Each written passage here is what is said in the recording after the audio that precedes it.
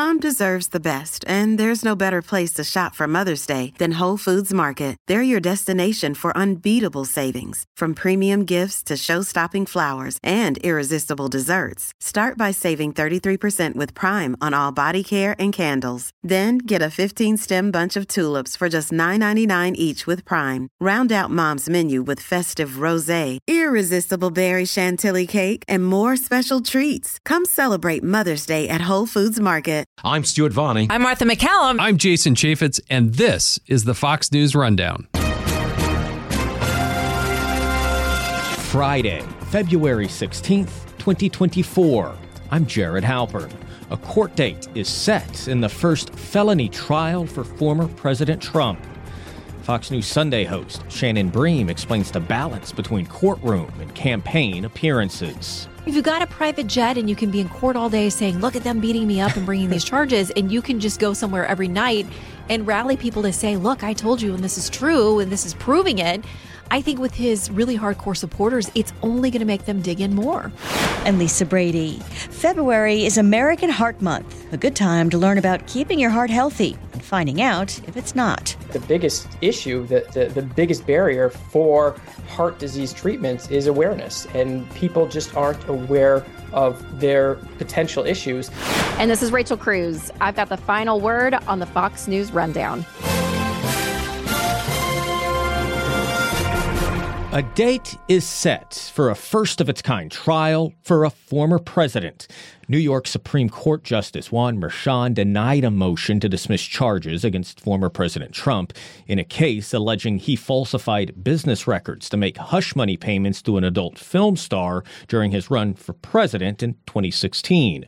Jury selection will begin on March 25th for the first criminal prosecution ever of a former president. So it's a very unfair situation. They want to keep me nice and busy so I can't campaign so hard. Former President Trump has called the criminal case and 3 others he's facing election interference at the direction of the Justice Department. After the trial date was set for next month, he told reporters he'd campaign in the evening. We'll just have to figure it out. I'll be here during the day and I'll be campaigning during the night. Biden should be doing the same thing, but he'll be sleeping. As that decision in New York was delivered, more than 800 miles to the southwest, in an Atlanta courtroom, the Fulton County District Attorney, Fani Willis, testified in a hearing about her prosecution of the former president and many others connected to efforts to overturn the 2020 election. I've probably said some choice things to him about some of the lies they were told. Okay. And been printed in the media because, we used to be in a day and time where you had 60 Minutes and people did stories and they verified information and you had this great reporting. But it seems today that a lawyer writes a lie and then it's printed for all of the world to see. Attorneys for former President Trump and other defendants say Willis should be removed from the case because of a romantic relationship with a special prosecutor she hired to lead her investigation.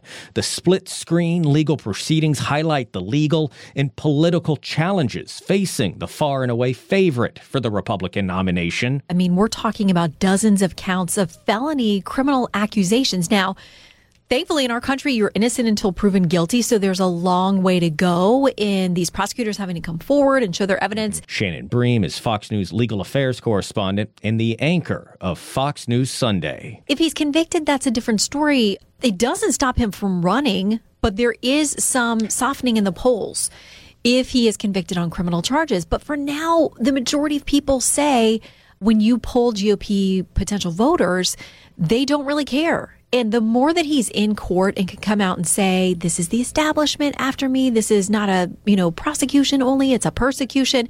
It's worked really well for him in fundraising, in polling, in wiping out nearly all of his rivals. And they've been forced to rush to his defense time and time again with these hearings. So listen, this campaign is going to be unlike any we've seen before, especially if we have a rematch of 2020, which polling showed us people didn't want it.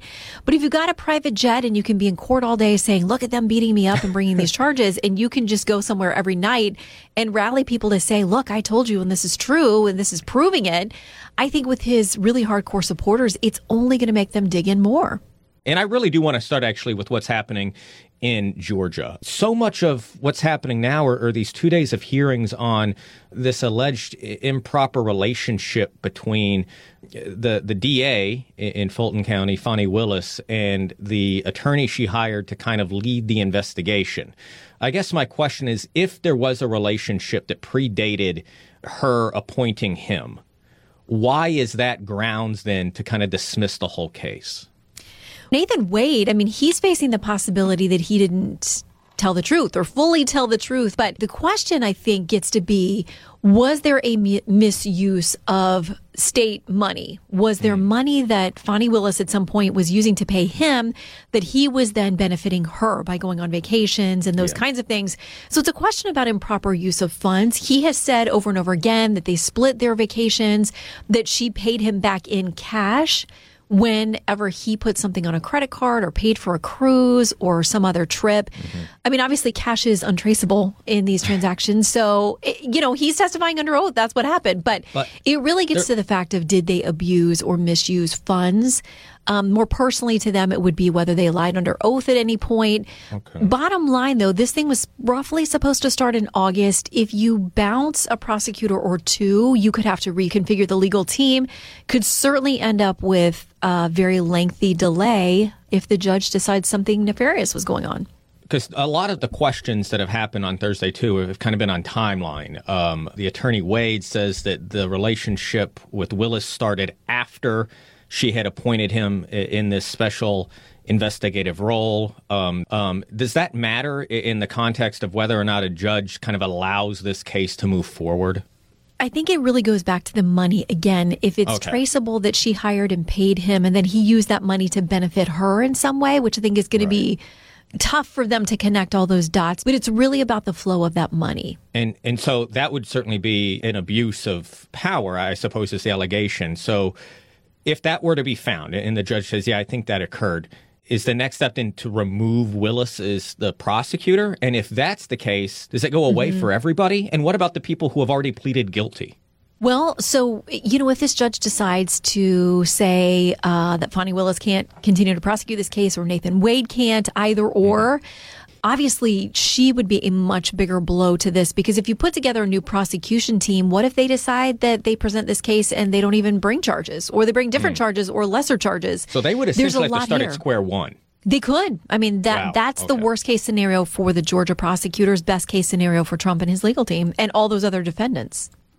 So let's turn then to New York. This is another state prosecution that deals with that hush money payment back during the former president's first run for office. So this is being brought forward by the Manhattan DA. The judge has said that he is not dismissing, and that this trial is going to start next month? It sounds like they're going to start jury selection March 25th. So, as you know, the former president, has a very busy schedule. I'm looking at the election. Sorry, I was just looking at the primary calendar. I'm trying to. Yeah, I mean, that's just one of the many things.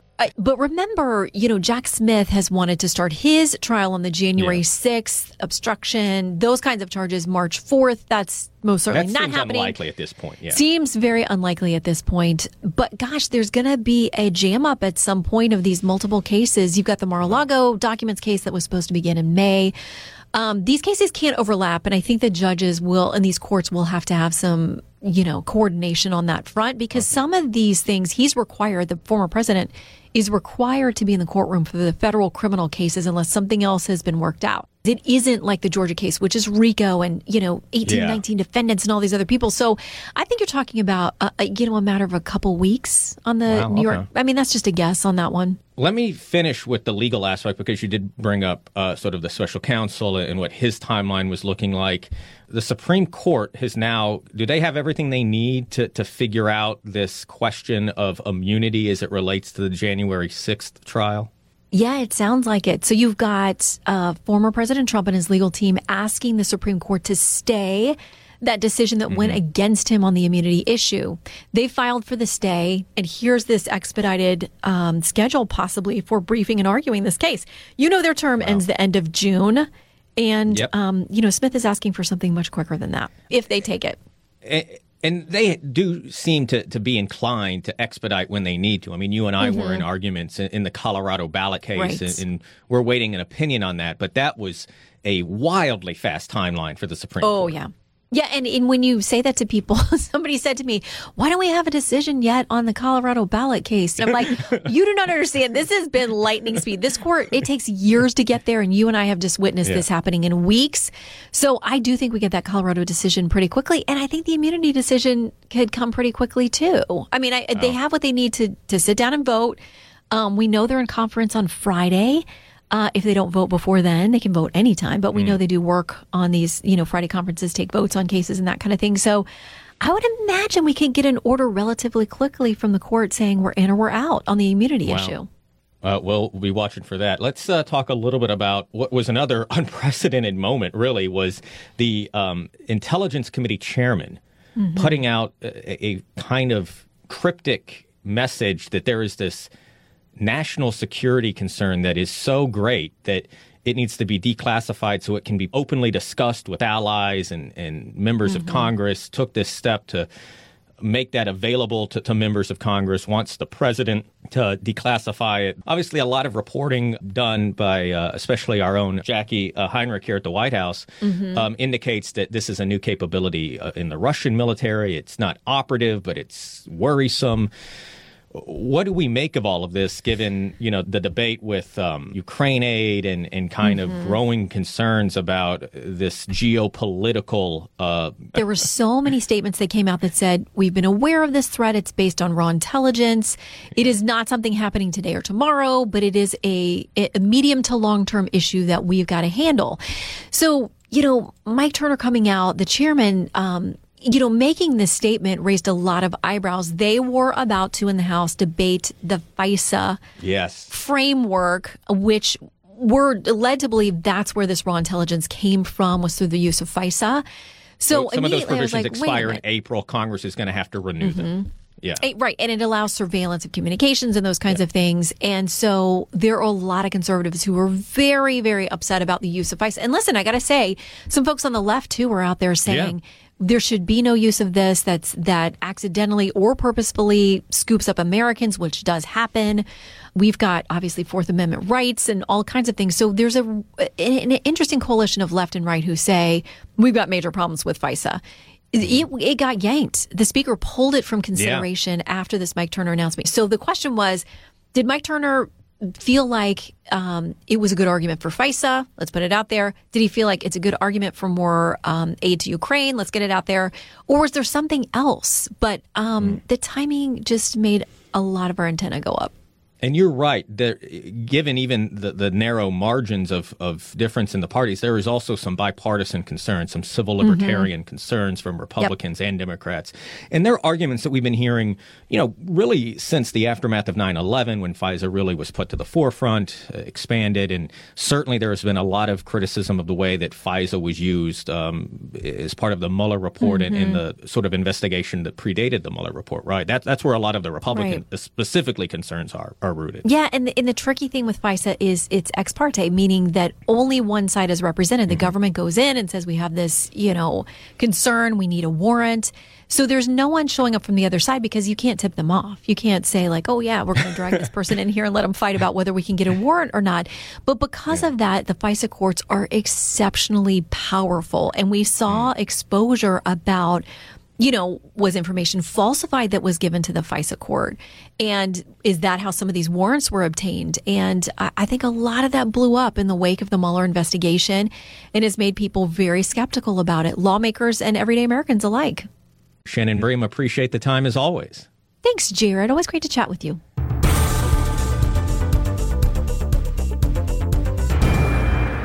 Hi, everybody. It's Brian Kilmeade. I want you to join me weekdays at 9 a.m. East as we break down the biggest stories of the day with some of the biggest newsmakers and, of course, what you think. Listen live or get the podcast now at BrianKilmeadShow.com. I'm Emily Campagno, and this is the Fox True Crime Podcast, bringing you closer to the story than you ever thought possible. Subscribe at foxnewspodcast.com or wherever you download podcasts. These are the stories that keep you up at night. This is Rachel Cruz with your Fox News commentary coming up. The human heart works hard, beating more than 2.5 billion times in an average 70-year lifespan. But it also takes work to keep a heart healthy, which is why February is American Heart Month, raising awareness about who's at risk for heart disease and how to help avoid it. The Centers for Disease Control and Prevention recommends not smoking, reducing salt, saturated and trans fats, and exercising. The general recommendations from the CDC are to aim for obtaining 150 to 300 minutes of physical activity at a moderate intensity per week. But Cassandra Ledman of Purdue University says regardless of the amount or type of exercise, consistency is the key. What's been proven is that all-cause mortality and numerous other disease risks will be substantially reduced if an individual is consistently participating in an exercise over time. Women are a special focus for this year's awareness campaign. The CDC says nearly half of U.S. women don't realize that heart disease is the leading cause of death for women. In general, there's a heart attack every 40 seconds in the U.S., and someone dies from cardiovascular disease every 33 seconds. As we all know, heart disease is the leading cause of mortality globally. Dr. Craig Bassman is Associate Director for the Structural and Congenital Heart Program at Hackensack University Medical Center in New Jersey. He says understanding family history is the first step, but other risk factors can be addressed, including blood pressure, cholesterol, and obesity. And there's so many numerous avenues to kind of enhance the outcomes through both prevention and intervention techniques that we now have as a cardiology community. And I think that the biggest issue, the biggest barrier for heart disease treatments is awareness, and people just aren't aware of their potential issues, family histories, lifestyle, diet, all these sorts of things. And that's why I think globally heart disease is the number one killer. I feel like we take our hearts for granted. You could certainly say that, and these, again, the heart, there's so many components to the heart. There's the valves, there's the vessels that supply the heart, there's the electrical aspect of the heart, and there's the actual pump function. I mean, the heart is a muscle that, needs blood supply, needs nutrients as well. And all these things factor into why we're seeing so much heart disease. A lot of things could go wrong with all those different parts. But I know blood pressure is a big part of all of this, right? The threshold for what's considered normal blood pressure, quote unquote, was lowered in recent years, in the U.S. at least. Has that change registered with people? Are they paying more attention to that? I think that in terms of blood pressure, blood pressure is a long-term thing, and it's over your lifestyle. We need to control the blood pressure to an acceptable level. And, whether the definition is 120 millimeters of mercury or 130 millimeters of mercury, it's really negligible effects having the difference in 120 and 130. And I think globally, we just have to focus on awareness for blood pressure and the importance of treatment. And if we can get people to an acceptable level, whether you want to call that 120 or 130, it doesn't really matter that much. I think just mostly the aim of blood pressure is controlling it over your lifespan with things like medications, diet, exercise, reducing salt intake.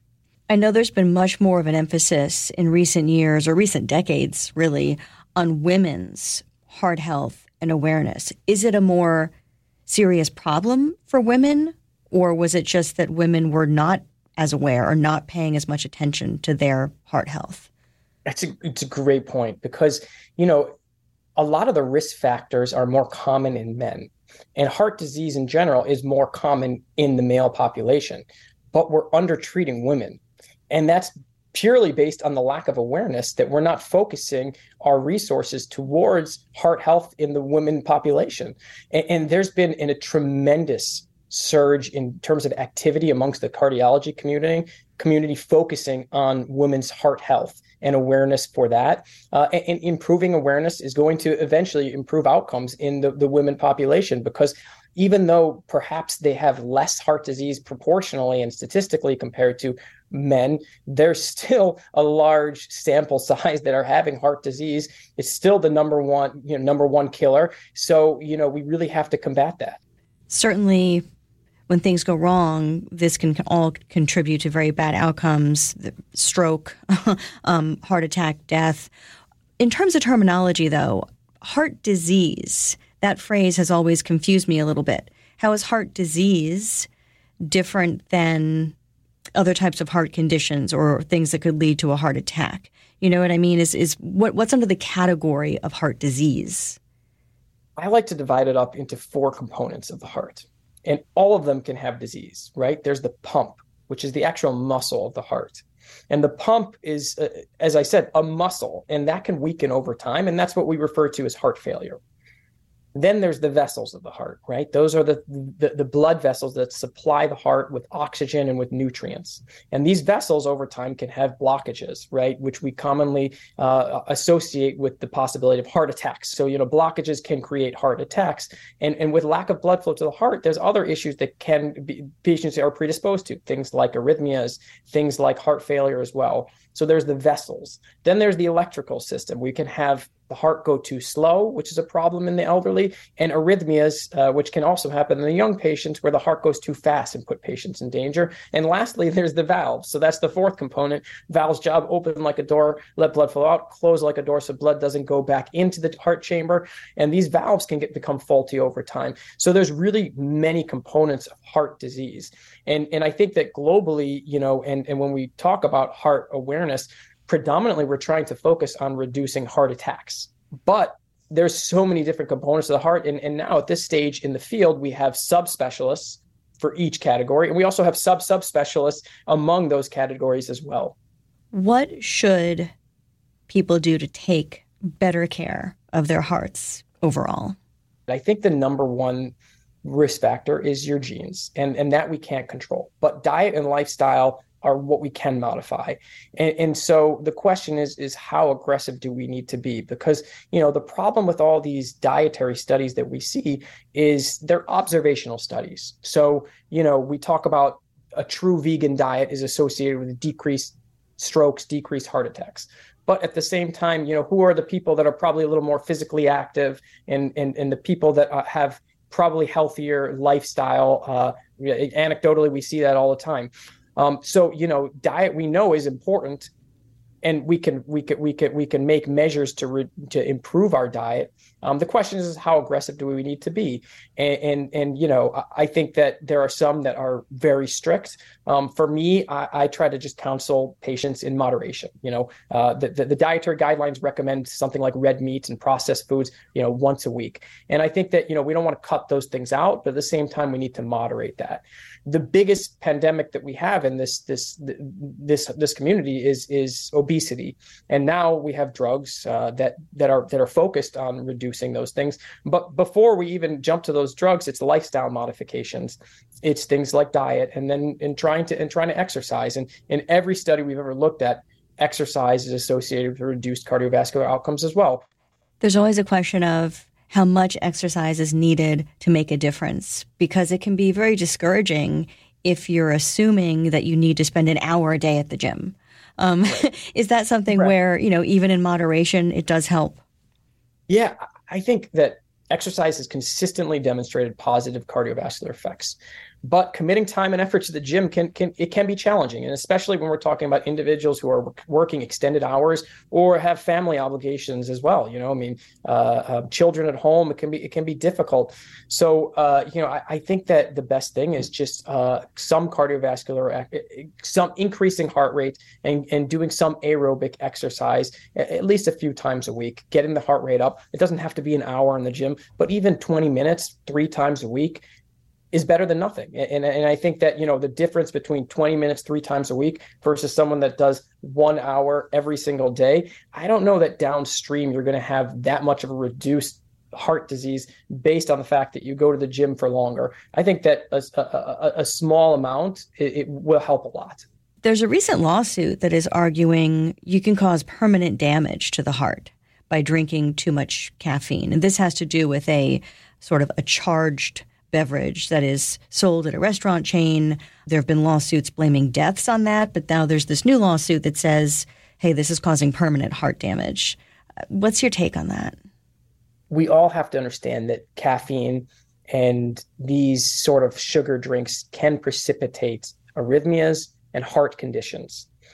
In an underlying normal heart, it would be it would be unlikely for that to happen. But once you have an arrhythmia, there's downstream effects. I mean, if you have an arrhythmia that's not caught quickly and it leads to cardiac arrest, I mean, these are potential issues that you're going to deal with for the rest of your life, and many people won't survive, right? I mean, cardiac arrest, we know 90% of people outside the hospital don't survive.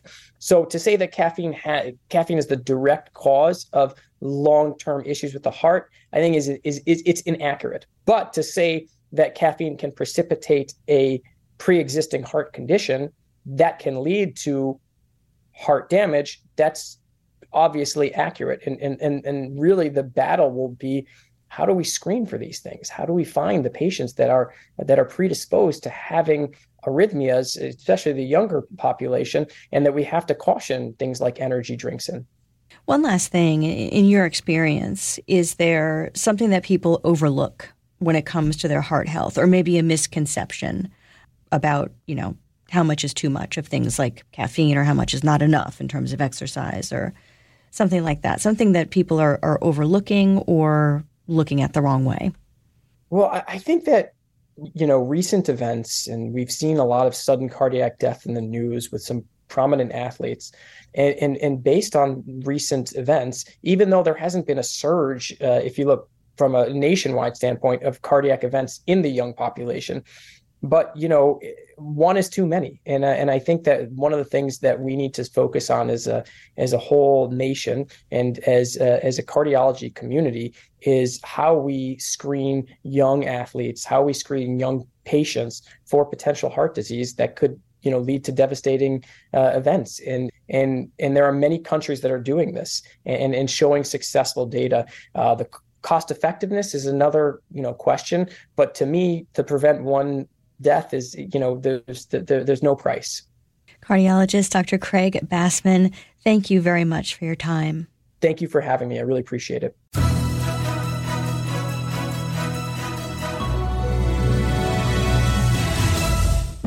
And now, some good news with Tanya J. Powers. An Arkansas woman who recently won the lottery is giving credit to an unlikely source for the inspiration to buy a ticket: church. Kay Anthony says a church sermon about praising God for things on the way spurred her to purchase a ticket for the January 29th drawing through the Jackpocket lottery app, and it paid off to the tune of $100,000. Jackpocket officials say she had avoided their congratulatory calls for 2 days, thinking they were scam calls. She eventually learned that it was indeed for real. Arkansas lottery officials say Anthony had initially won $50,000, but her prize was doubled because she opted for the power play option. As for what she'll do with the winnings, she says she'll remodel her home, take the family on vacation, and save the rest. Tanya J. Powers, Fox News.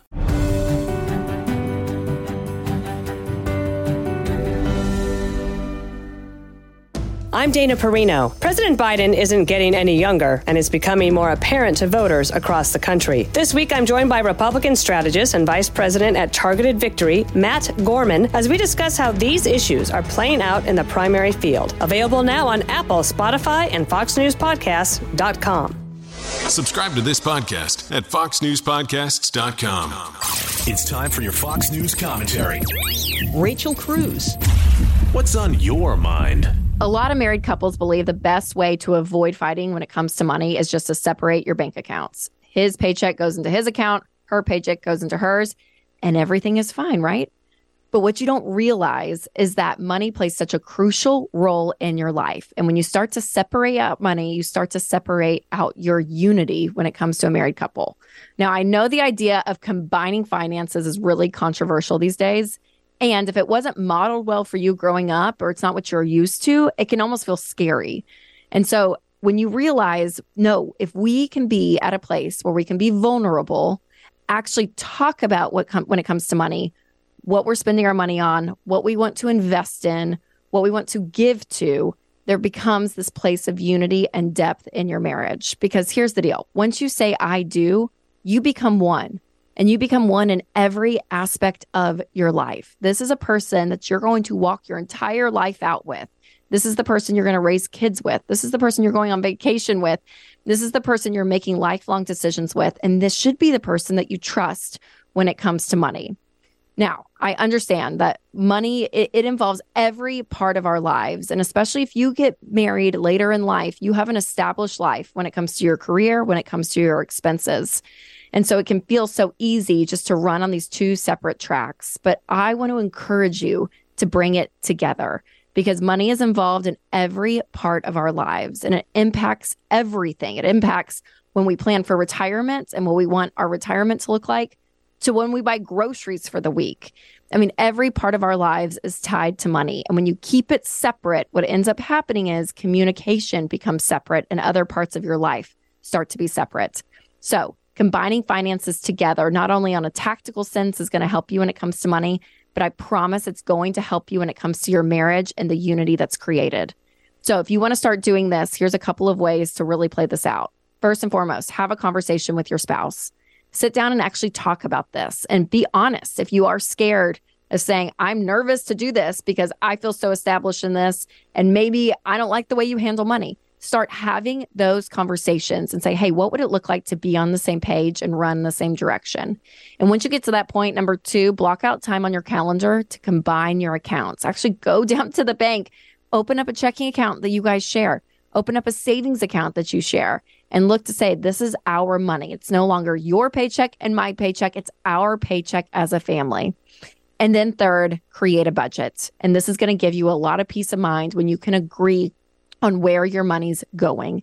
I use an app called Every Dollar, my husband and I do, and we love it because every month we sit down before the month begins and we say, here is what we're going to make this month, and here's where our money's going. And it's everything from kids' camps coming up this summer to groceries to saving up for a spring break trip that we're going to take our family on. But you start to actually live life out together when it comes to your money. So I want to encourage you, in order to build a solid marriage, it's going to take time. It's going to take intentionality. It might be uncomfortable at first, but push through that and see yourselves as one, because you've already made this huge permanent commitment when it comes to marriage. Now let your money be a part of it. This is Rachel Cruz, author of the book, Know Yourself, Know Your Money. Discover why you handle money the way you do and what to do about it. You've been listening to the Fox News Rundown. And now, stay up to date by subscribing to this podcast at foxnewspodcasts.com. Listen ad-free on Fox News Podcasts Plus on Apple Podcasts. And Prime members can listen to the show ad-free on Amazon Music. And for up-to-the-minute news, go to foxnews.com. The Will Cain Show is now dropping 5 episodes a week. Join Fox and Friends weekend host Will Cain as he tackles the latest headlines from his unique perspective, along with thought-provoking interviews with leading figures and live calls from viewers and listeners. Listen wherever you download your favorite podcasts.